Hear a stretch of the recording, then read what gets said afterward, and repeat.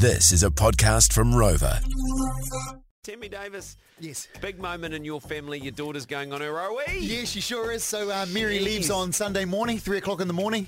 Flies out of here. She's flying to Thailand first for the spend a month with cousin Davey. He's over there, head of customs NZ. Wow. Over there, yeah. So she's going to go and stay at the Cousin. Yeah. Yeah, and then she's off to London. Off to Europe for the next couple of years. Got her visa for 2 years, and then when you get your visa for 2 years, you've got the right to extend it for another year. Yeah. Yeah, so she's off to thing. But got us thinking about your favourite OE stories, right? Like, I've never done an OE before. Haven't you? No. I just kind of got to my 20s and stuff, and never thought about kind of doing a couple of years in London and stuff. Should have. Yeah. I think I kind of missed out a little bit on that one. Well, but the biggest problem for you is because you had such a successful TV show going at the same time. Yeah. Well, I was so making films and No. You really would have been silly to leave Outrageous and leave all the film opportunities. So your kind of hand was forced, right? Absolutely, yeah. I was just working my ass off at the time, and then I started having kids and shit, and then you just like kind of, stuck around. Boy, you loved having kids.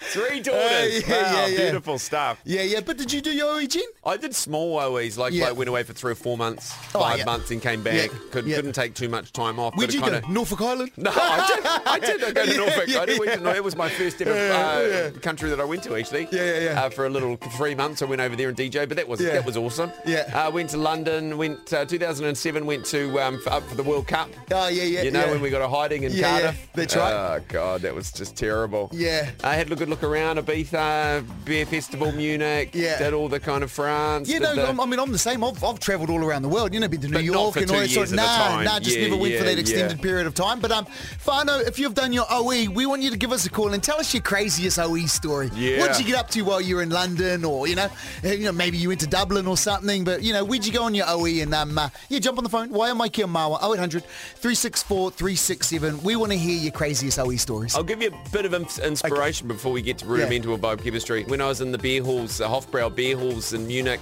the toilet line was really long. Yeah. So I didn't realise everyone was pissing in their steins. So when I put my pint down, I think I've told this story before. I picked it up and I drank someone's warm piss. Oh, yeah. Not my proudest moment, but Morena Sarah, how are you, mate?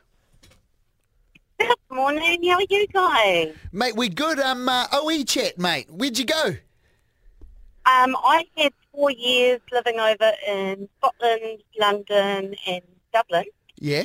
And the people that went to the UK in the 90s might remember in London there was a pub called the Church. Yes. It was open on a Sunday. Yeah. And it closed at about 4, so they'd kick everybody out in broad daylight. But it was pretty cool. They had sawdust on the floor, and you'd go in the door and they'd give you a plastic bag with all your drinks in it, and you'd tie that to the loop of your belt of your jeans or whatever, and it was basically just like day drinking carnage. It was pretty good fun, but I don't know if many other people will remember that. And they had this guy that was the entertainment, and he wore like a bright green skin-tight suit, and it had a hole in the backside, and he'd lie on the stage and fart in time with the music. You're kidding me. Wow. What a Full of legend. Kiwis and Aussies, eh? It absolutely was, and some Sassies as well. And we were at a hostel, and there was these 2 really cocky young Belgian guys, and they're like, oh, we can drink Kiwis under the table. And we're like, So, of course, they went back home first. We stayed there longer than them, so we rubbed that in real good. Oh, no. Hey, thank you so much Thanks, for sharing, Sarah. Cheers. Gordy, morning, mate. Got an OE story for us? Yeah, mate. We were on a bus to Gallipoli. We're about a day out from getting the boat over to Gallipoli, and our bus burnt to the ground. So we're stuck there. So anyway, we all gathered together on the side of this hill, and the military and stuff show up, and they've all got AK-47s and standing around taking our story. And anyway, they say 4 of us can go up and check the remains of the bus. Yeah. So we go up. All the bags are obviously melted together, and they're stuck in the luggage hold. So we pull them out, and lo and behold, a big green dildo rolled out after all the bags. It must have, it wriggled its way out from the heat. So So the four of us go back to the group of about 50 and we don't say anything. And then we all go back up and, yeah, it was all these guys all these Turkish guys standing around with guns, looking at us, cracking up, laughing. We've got a concealed weapon on the back of the bus. It's a big, long green Johnson. Yeah, it doesn't belong to anybody.